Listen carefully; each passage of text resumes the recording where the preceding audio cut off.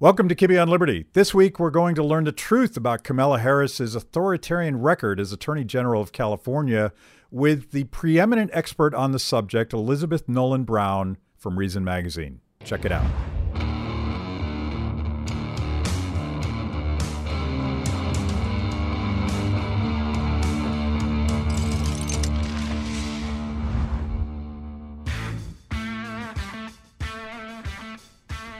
Elizabeth Nolan Brown, welcome. Hi, thanks for having me. It's good to be here.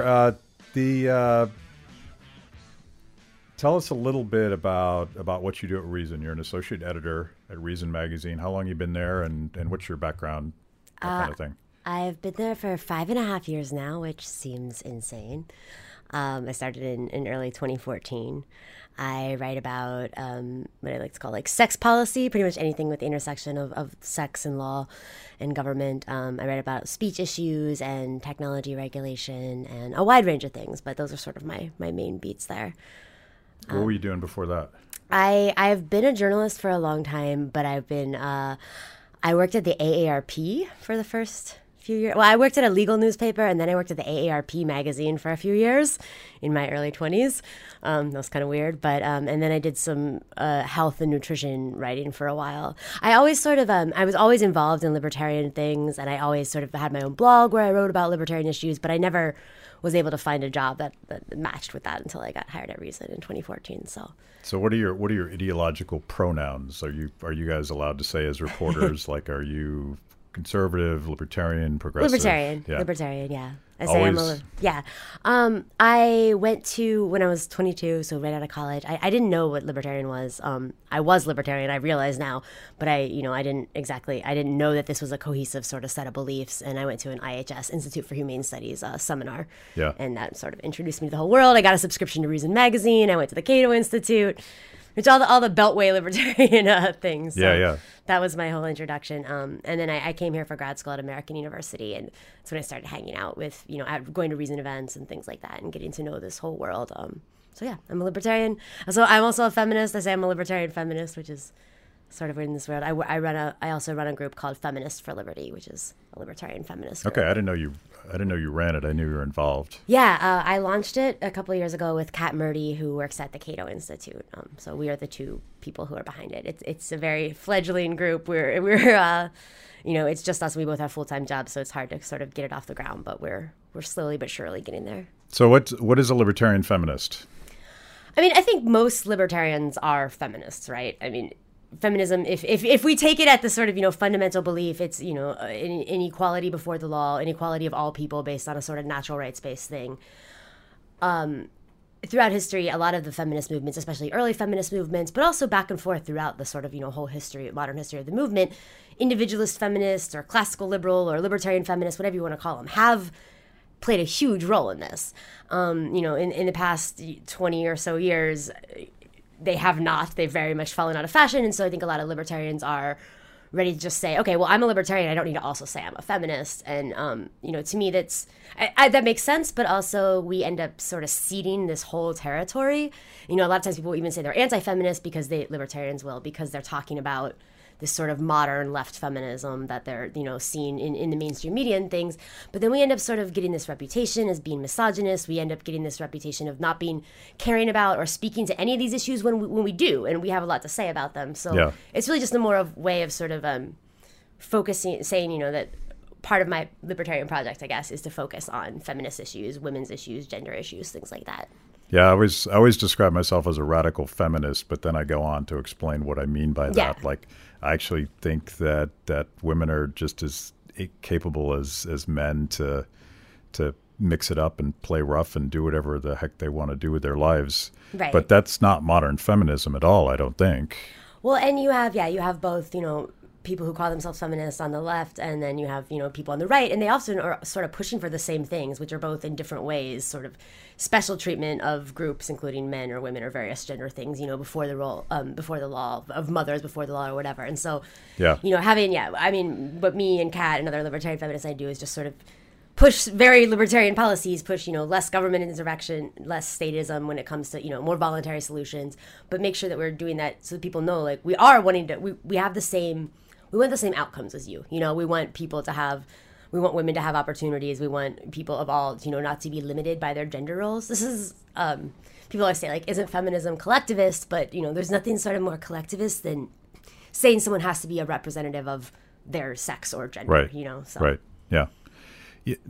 And the reason I ask is your portfolio in particular at Reason seems to be what I would have used to call progressive, in the sense that it was very focused on civil liberties and going after anybody that would try to prosecute or persecute victimless crime, that kind of thing.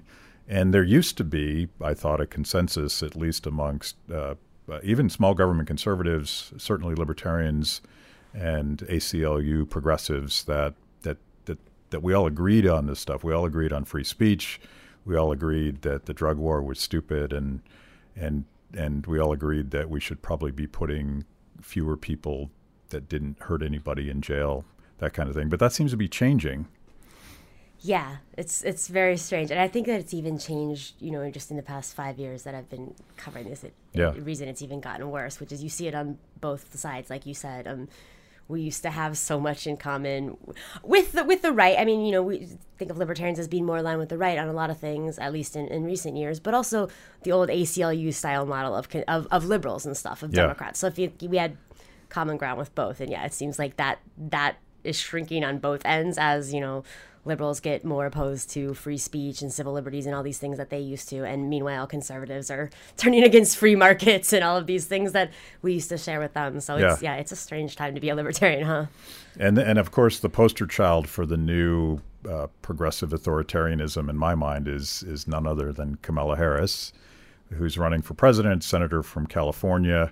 And I guess it was August, there was this epic takedown where Tulsi Gabbard got like a minute. They had 10,000 candidates on stage. Tulsi Gabbard used her minute not to answer the question, because that's crazy. But she took down Kamala Harris specifically for her record, mostly as Attorney General of California. And it was like, wow, that's brave. But of course, Tulsi Gabbard magically is no longer in the debates, and in a way that I think looks a little bit conspiratorial.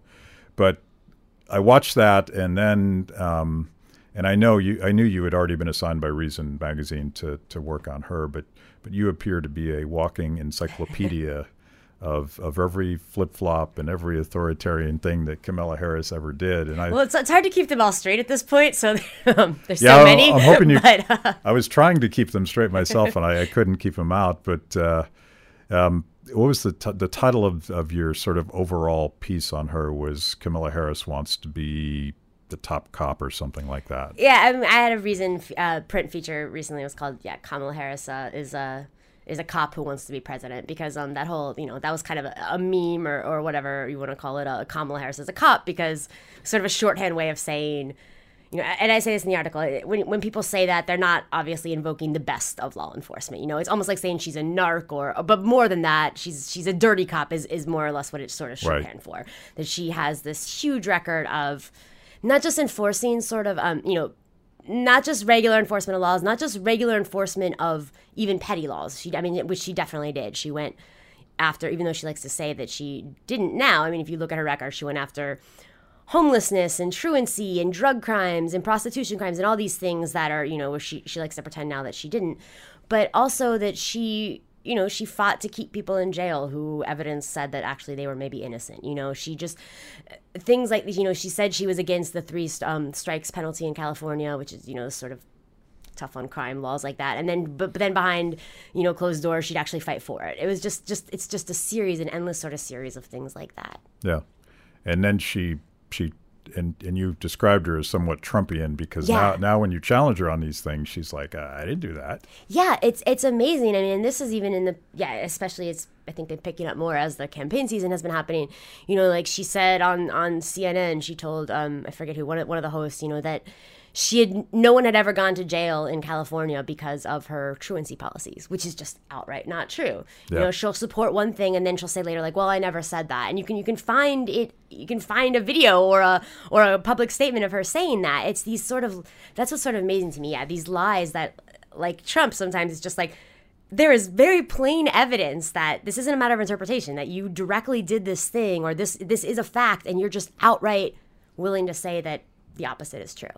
Well, you brought up truancy, and I don't know if we have to do this in any order, but that's a pretty outrageous example of the way she abused her discretionary power and put some fairly helpless people behind bars even. Tell that story.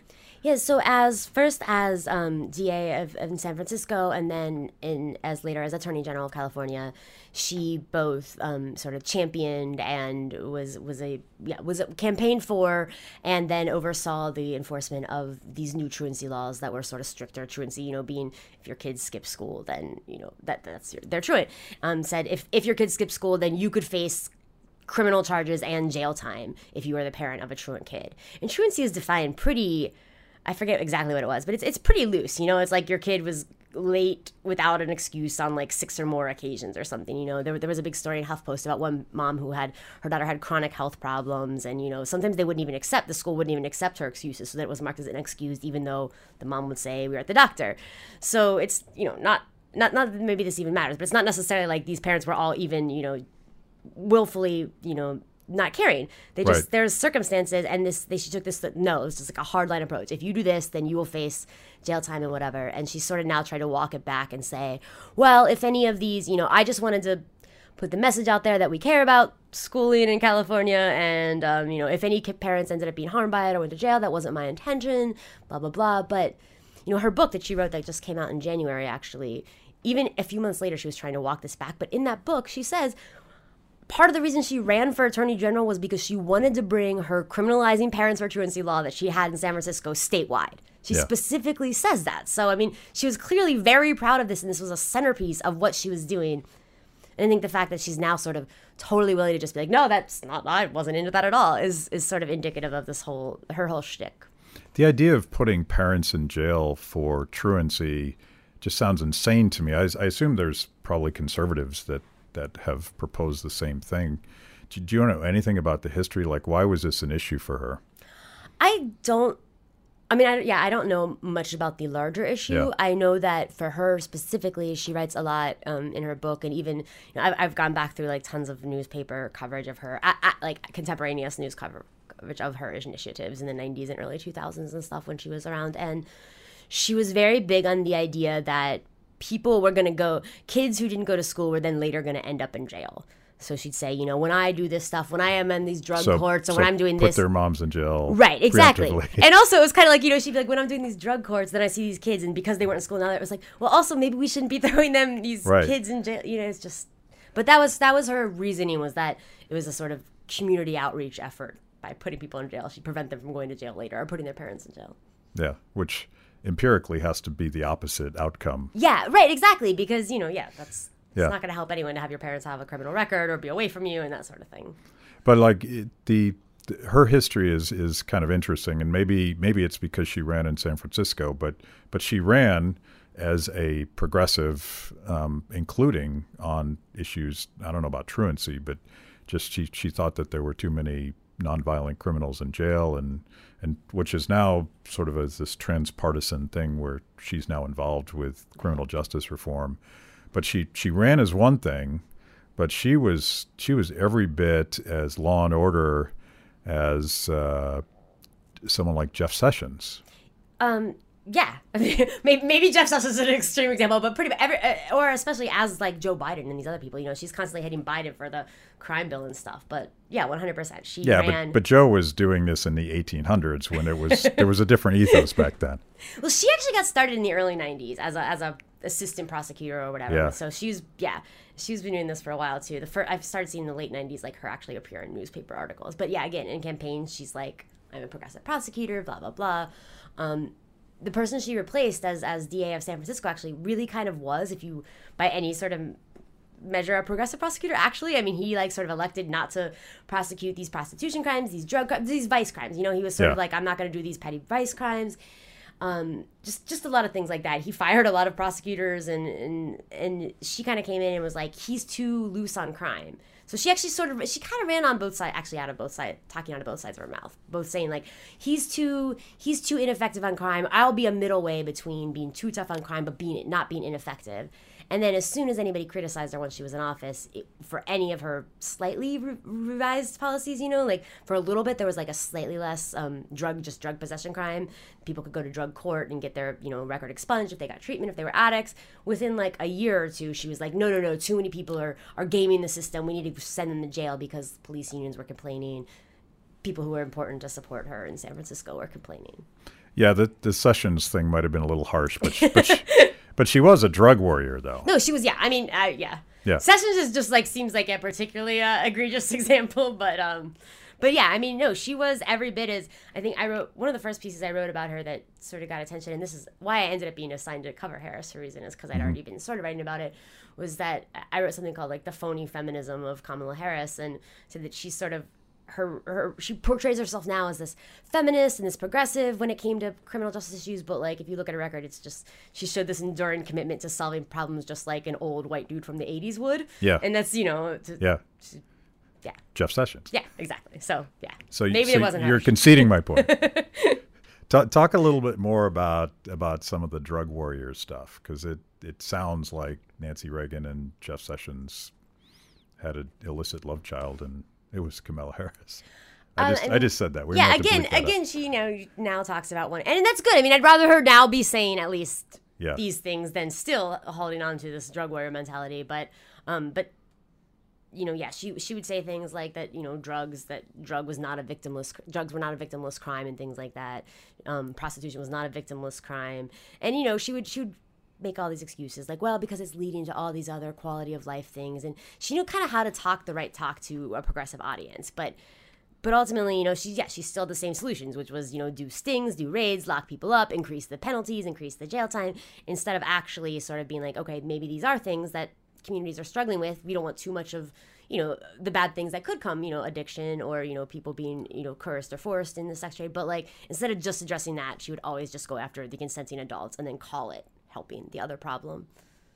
How much of that is because this is a national problem with prosecutors who are running for election and are always thinking someday they'll be a U.S. senator, and they get measured on how many people they put in jail. Yeah. Is it just an incentive problem, or is there something more going on with her? And I realize you don't know the answer to that, but you're speculating. Yeah, I mean, I think one of the things that yes, I don't know if you examined every prosecutor how I'm sure you'd find a lot of things you could object to now in this, this day and age with criminal justice reform and things like that.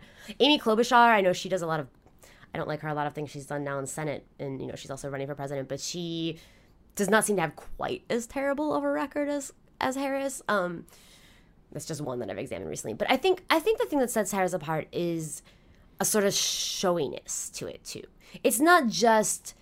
Because later, if we look at her when she was Attorney General, then, she's the top cop for the whole state of California. And she just did a lot of things like just sort of performatively going after big banks or big tech or Backpage, the classified advertising site, and just all these different things that she went after almost just to get her name in the headlines. And I think that's what makes her sort of especially bad and dangerous, is that she was very good at getting media attention, but also it seems like a lot of the things she decided to do as a prosecutor or as Attorney General were specifically just to like get her name out there rather than actually help with issues. Whereas even though some prosecutors may be bad, they don't seem to have quite that sort of need for attention, or I guess political, she had higher ambitions and was willing to do whatever it took to get her name out there in order to do that. Yeah, she does seem to have a fairly fluid perception of her own record too.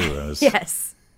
That's a nice way of saying it. But when she responded to Tulsi Gabbard, and I, having read everything about her since then, I think Tulsi Gabbard, in a very clinical way and succinct and perfectly it was characterized her entire record, but her response was nonsensical. Yeah, and she really just, the way she handled it was just to dismiss her. She sort of laughed at it. She sort of said, oh, well, she, alluded to, or she said, Tulsi Gabbard met with Assad. Her campaign or communications manager on Twitter was going on about how, sort of implying that Tulsi Gabbard was a Russian plant, like linking to this article about how maybe, Russians loved her and stuff. And it was very much, instead of, at all addressing the issue. She just sort of tried to smear Tulsi, and that's sort of how this is, though. If she was now changed and was like, could account for these changes, right, that would be something different. I mean, I might still not believe it exactly, but at least it'd be a little bit better if she could now say, like, look, I was like this, here's why I've changed, whatever. But instead, she just sort of, tries to pretend that she has always been different than she is saying she is now. It reminds me of that week when Ted Cruz was pretending to be a libertarian because Rand Paul was trending in the polls. And now that she sees, like, and she's on a lot of really useful and important pieces of criminal justice reform legislation. Yeah. She's partnered with Rand Paul. A bail reform thing. Yeah. So, like, but does she mean it? I don't think so. There's a lot of her, her favorite thing to say is like, well, I'm really considering thinking about that, or we should really, look into that further.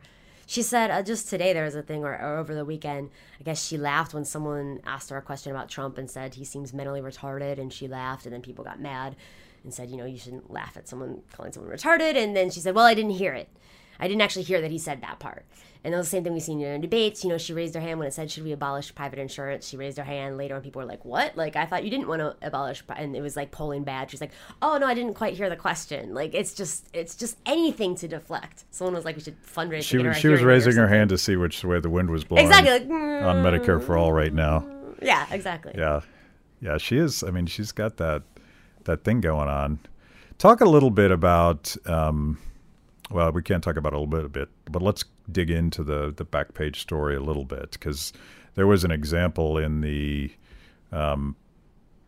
article that you just referenced that you wrote about her sort of fake feminism, where she had wanted the authority to basically hold any web hosting company, any company that's online, which is everybody, for any potential illegal activity in a comment section or in an organic posting, which would destroy the internet. But it's such an authoritarian thing to do, because it's a blank check. Right. Because obviously 99 times out of 100, no one's ever going to catch anybody doing anything nefarious online. But it allows you to go after specific people, and that seems to be part of her MO, particularly when it comes to Backpage. But I guess we need to explain to people what Backpage is and what her history was going after them.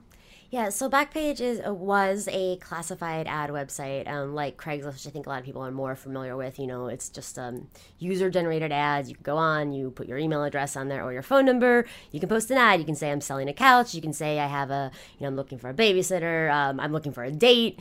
And both Craigslist and Backpage, once upon a time, had adult ad sections. These were, the people who founded Backpage they founded an adult. Not an adult. They founded a newspaper, a weekly newspaper in Phoenix in the 1970s. They went on to own more than 20 of them, including the Village Voice. These alt-weekly newspapers that you see in cities, they were powered by classified ads, print classified ads, as were many newspapers back in the day. So when Craigslist came online, it had these online classified ads. It was sort of decimating the profits from the newspaper industry. The guys who eventually founded Backpage, they founded Backpage to sort of compete with Craigslist and have this print classifieds that they'd always had go online. So that's how it started. It kind of became a big target. Craigslist became a big target of attorneys general. And then when Craigslist said, okay, well, we'll get rid of the adult ad section, anyone could see that the ads just clearly migrated over to their dating section or their gigs section or whatever. But they didn't have a banner on the website that said adult ads. So then attorneys general, including Kamala Harris, started going after Backpage then and saying, okay, now you've got to take down this, adult ads section. And the people behind Backpage they were like, no, because they believed in free speech. These guys who founded it, back just real quick, with their newspapers and stuff, they had been fighting and suing the government and getting sued by the government for about 4 decades by this point for any manner of free speech thing you could think of, just pretty much any. They have just been fighting for First Amendment rights forever. So when they were like, you've got to do this arbitrarily, they were like, no, A, on free speech grounds, B, on the grounds that that's not going to help, because their idea was you got to take it down because somehow, if you allow any adult ads, then there might be some for people who don't exactly want to be doing it, or some underage ads might be going through, and then therefore, if you just get rid of the section, it'll go away. And they're saying, no, it's not just going to go away. But they helped. They, they worked with Police, the National Center for Missing and Exploited Children, the Department of Justice, the FBI. The head of Backpage even got a commendation from the Department of Justice for helping fight sex trafficking, because they would flag any ads that they thought looked like they had underage people in them. They would give records and everything to police and law enforcement and all of this stuff. So, sorry, this is a very long way of saying that, that's sort of why they came under the fire from people like Harris, and eventually, but they couldn't get them. They couldn't get them because they weren't actually doing anything wrong. They were providing this venue. They were not allowing people to explicitly post anything illegal. They were trying to stop the things that involved underage people and things like that. But regardless, Harris had them arrested on California charges for pimping and conspiracy. And this was right before This is when she's Attorney General? Yes, this is when she's Attorney General and when she's running for the U.S. Senate. Yeah. And this is also after, years of people across the country sort of scapegoating Backpage and then becoming, by this point in 2015 and 16, a big just sort of boogeyman. And she got to be the one that said, yes, I arrested them. She arrested them right before the 2016 election. And so her name got in all the papers across the country as having, taken down this child sex trafficker, and she called them the largest online brothel. And right after the election, and the judge threw out the charges because they were just bogus. And the last thing she did, with a few days left in office before she left the Attorney General's office in California to go to the Senate, was have them arrested on pretty much the exact same charges again. Yeah. And then a judge again threw out the pimping charges and said, look, you cannot hold them responsible for pimping because they ran a website where sometimes someone engaged in prostitution. So that was sort of. It does sound a little bit like the MO you were describing earlier, like, oh, there's a hot issue. Right. Nobody's in favor of sex trafficking. Right. I'm gonna make myself a hero here, pretty much regardless of the law or the limits on her power. And that's the narrative arc in a lot of the stuff she did. Because I forgot to say this part, but in 2013, her and a whole bunch of most of the other state attorneys general sent a letter to Congress saying we want to get rid of Section 230, which is this law that says internet service providers, computer apps, platforms, websites, things like that shouldn't be treated as the speaker of content that other people post. So everything from sites like Backpage or Craigslist to Facebook, Twitter, Instagram, WordPress, everything. They're not necessarily. If I go on there and I make a true threat, or if I post defamatory content, or I go on there and I post an ad and then I meet up with someone and I sexually assault them, they are not responsible for that just because they provided this intermediary platform. That's what Section 230 says. Law enforcement hates it because they would like to not be able to just hold the actual criminals accountable, because the actual criminals are usually very small-time criminals and don't have a lot of money. They want to be able to hold these websites like Backpage and all, now social media things accountable because they have huge pockets and things like that. So attorney generals wanted to sue Backpage and said we need to get rid of Section 230 so we can get Backpage. They didn't. But now the Department of Justice has arrested Backpage. That's still ongoing. That's a whole other matter. But now the attorneys general say, okay, well, now we need to destroy Section 230 because of political bias or revenge porn or gun violence or terrorism. And now they've just got 1,000 different reasons. And it's, this is what I've been saying, and other people, civil libertarians have been saying all along, secularism have said all along. This was never about this being necessary to stop sex trafficking. This is about sort of undermining this law that lets free speech flourish and lets politicians not shut down tech companies that permit free speech. That is interesting, like the real angle here. And there's also like this parochial thing where the guys from Backpage made it a personal mission to take on John McCain. Yeah. And his wife, Cindy McCain. They wrote so much just because, they are from Phoenix. So exposing pretty much from the 80s on, like, every scandal that John McCain was involved in. Cindy McCain's drug habit that she sort of then, she stole pills from a charity that she founded to give medicine to children in poor countries. And then she actually forged prescriptions and stole the drugs that were supposed to go to these poor children. And they broke that story in the news. So, and then Cindy McCain and John McCain later became really big on this issue of allegedly, things to stop sex trafficking and by going after Section 230 and the internet and things like that. And they became one of the biggest proponents against Backpage. So, and they sort of brought that to the Senate, and so like Kamala Harris and there's Harris is really Rob sort of Portman. latched on. There's after. others, right? Yeah. Harris, even though she became one of the biggest proponents, actually, earlier than that, starting around 2000, 10, 11, 12, before Harris was even involved in this. It was actually the McCains were a big part of getting this on the national scale. I would Rob imagine Portman.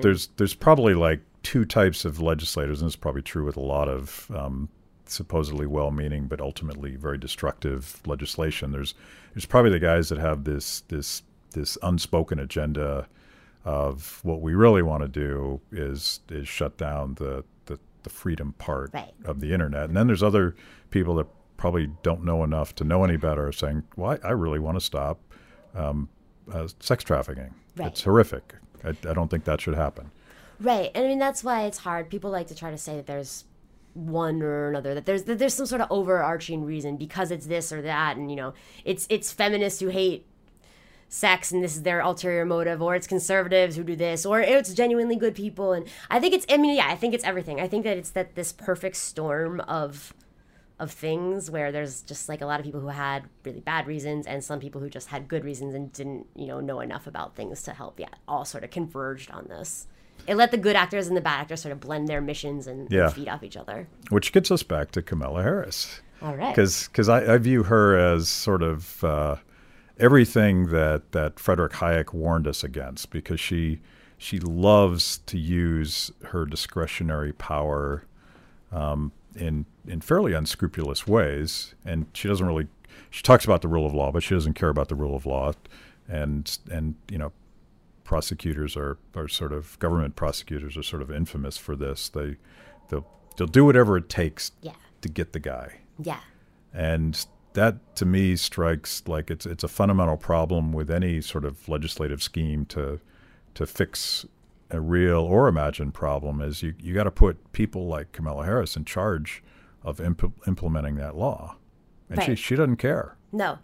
And it's kind of funny because that's one of the things that sort of propelled her to a lot of attention when she first started in the Senate. Now, has been that, when she had to grill Brett Kavanaugh during those hearings, or I forget what another Trump appointee that she was grilling. And she's been very much like asking questions in this way that people were like, yeah. And I was watching it, I'm just like, she's sneaky though.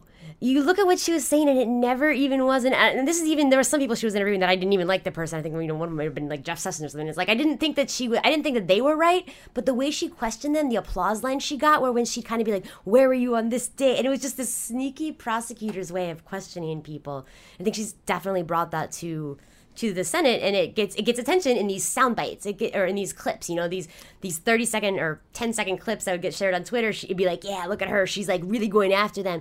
But then if you keep watching, I mean, she's not actually saying anything. There was no substance to a lot of these critiques and things like that. Yeah. Conservatives had the same moment when, who's the guy from South Carolina? My least favorite senator. Who's the guy? The neocon.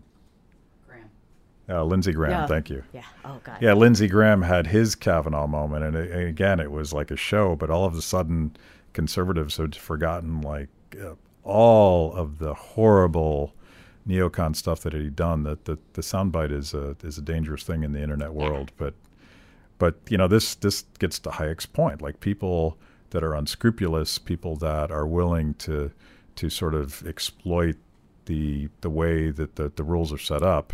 They climb in big government, and they, all of these, the more complicated, the more power, the bigger the scheme, the more unscrupulous people are attracted who end up implementing it in ways that were never intended in the first place. I really think Josh Hawley, he was the AG of Missouri, and now he just started in the Senate after the past election. He's the chief designer at Facebook now, as I understand. Yeah, exactly. Him and Harris remind me so much of each other, actually, too. They both sort of have this, and he's been getting all this attention. He's been sort of the rising star for the past year, past however many months in the Republican Party and their new senator. They have so much in common because they both sort of have that impulse. Yeah. I guarantee we're gonna have like a Hawley Harris election someday. It's going to be terrible, but no, I mean, yeah, he's also sort of gone after Section 230, and he also went after Backpage as AG of Missouri. And it's just funny because him and Harris, they go after the exact same things with wildly different excuses that sort of both pander to their bases. And when you look at it, it's like, oh, what they're really describing for is control of speech, control of the mechanisms of the internet, things like that. Yeah, it's all related. Did he just to put it on the record? Did he go after the Facebook scroll or the YouTube scroll? I can't remember anymore. YouTube. Went after autoplay videos on YouTube. Yeah. He also would ban YouTube or Facebook or anyone from promoting or recommending any video that features a minor, but just any video, so you've got teen YouTube stars, you've got a grandma who shares their video on Facebook and wants to say like, hey, he had a bill to ban that. I mean, he's had like 5 or 6 actually by this point, or maybe 3 or 4, but they're really bad, stupid bills, just sort of micromanaging the way that web services can be designed. Which he clearly knows nothing about. Right. But there's the $20 question. Is he just being dumb, or is he actually got this sort of subversive evil, I'm going to take over the internet so that I can dictate who gets to speak and who doesn't on there? I think the latter. Yeah. Because I mean, he's a constitutional lawyer. He went to Yale and I forget what other school. But he's should be theoretically smart. He should at least know the law. Yeah. I mean, he's constantly misrepresenting it in just these very basic ways that anybody who just reads about it could see are wrong. So also because he started again as AG going, we need to go after this Section 230 because of Backpage and because of sex trafficking, and now he switched it to because of political bias or because YouTube is trying to addict you with its algorithms and its autoplay and stuff. So yeah, it seems like he's almost just willing to also grab whatever, because now I mean actually the whole Backpage and sex trafficking stuff is sort of faded, and now this whole idea about just big tech in general being evil, and so he's sort of lashed on that. It just seems like whatever, is the popular. Yeah. So when you said they would be running in the future, are they going to run on the same ticket? No. I think we're going to have like a horrible choice, but I mean, not like just not vote for them either, obviously. But I feel like we will see him running for president someday. I mean, maybe she'll never. Hopefully, neither of them would ever get the nomination. But I could see eventually. They're both young, Well, she's like 38. She's in her 40s, I think. So. She's down right now, but I wouldn't make any bold predictions about who's going to emerge from the Democratic primary. I don't think this will. I'd be shocked if she actually would end up getting it. I don't know about what her chances are about as a vice president or anything, but I don't think this is the last that we will see of her on running for president or running for higher national office. The worst thing would be if she doesn't get it and then she gets nominated attorney, and the Democrats win and then she gets nominated attorney general. See, the Jeff Sessions analogy is holding here. So let's do a shameless plug for the reporting that Reason is doing on the presidential cycle. I told Catherine when she was on, like, you guys are literally one of the places that still does actual reporting as opposed to just recycling and regurgitating and publishing other people's tweets. And you guys have taken on this monumental task of actually covering all the major candidates. I don't know, like how many, do you know off the top of your head how many you're actually reporting on? I mean, I think almost all of them, like all the Democrats that were in the debate, someone's assigned to all of them. But whether, how much they get covered really sort of depends on who the reporter is that's doing it and what they actually do that's newsworthy or not. But I'm glad you said that we are doing actually reporting, because we are, and you should read our election coverage. We did this sort of same thing where we all got assigned a candidate during the 2016 election, and we all get together and blog all the debates and everything. The funny thing is that people kind of say, we go against, I guess, the traditional sort of neutral reporting where it's like you don't have any opinion. I mean, people know where we stand. Reason's one of the few publications that after each election publishes how each of their writers voted. I mean, it's a voluntary thing, but we can say, and we publish a thing.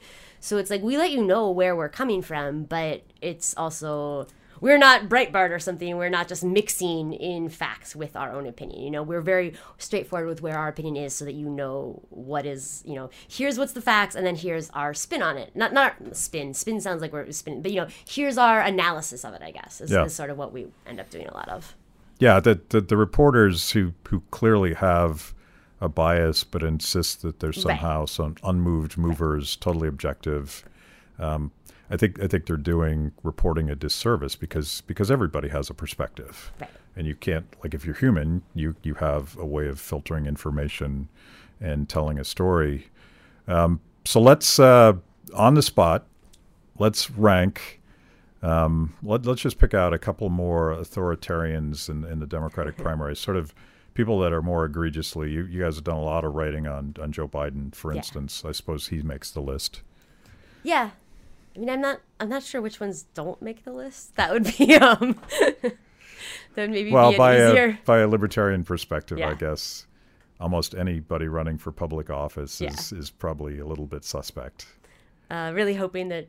I mean, I like Tulsi Gabbard's got some. She's still got some terrible opinions, but obviously, it's great to see someone actually being out there and calling out like these, being a sort of anti-war candidate and anti-military. Yeah, we definitely interventionism, disagree with so. her on economics. Yeah, generally, yeah. And she's actually, I mean, she's sometimes sort of bad about, even I was surprised she's suing Google over something really dumb. So she's not even great on free speech issues. But still, the fact that she's clearly not going to go anywhere like long term, but that she was in these debates and calling out Harris on her criminal justice stuff, calling out people on their, warmongering stuff was great. The war stuff, like as someone that used to exclusively obsess about fiscal issues and debt and deficits and reining in the federal budget. I used to be a budget economist. I came to a realization when Republicans controlled Congress that foreign policy is the linchpin for all of this stuff.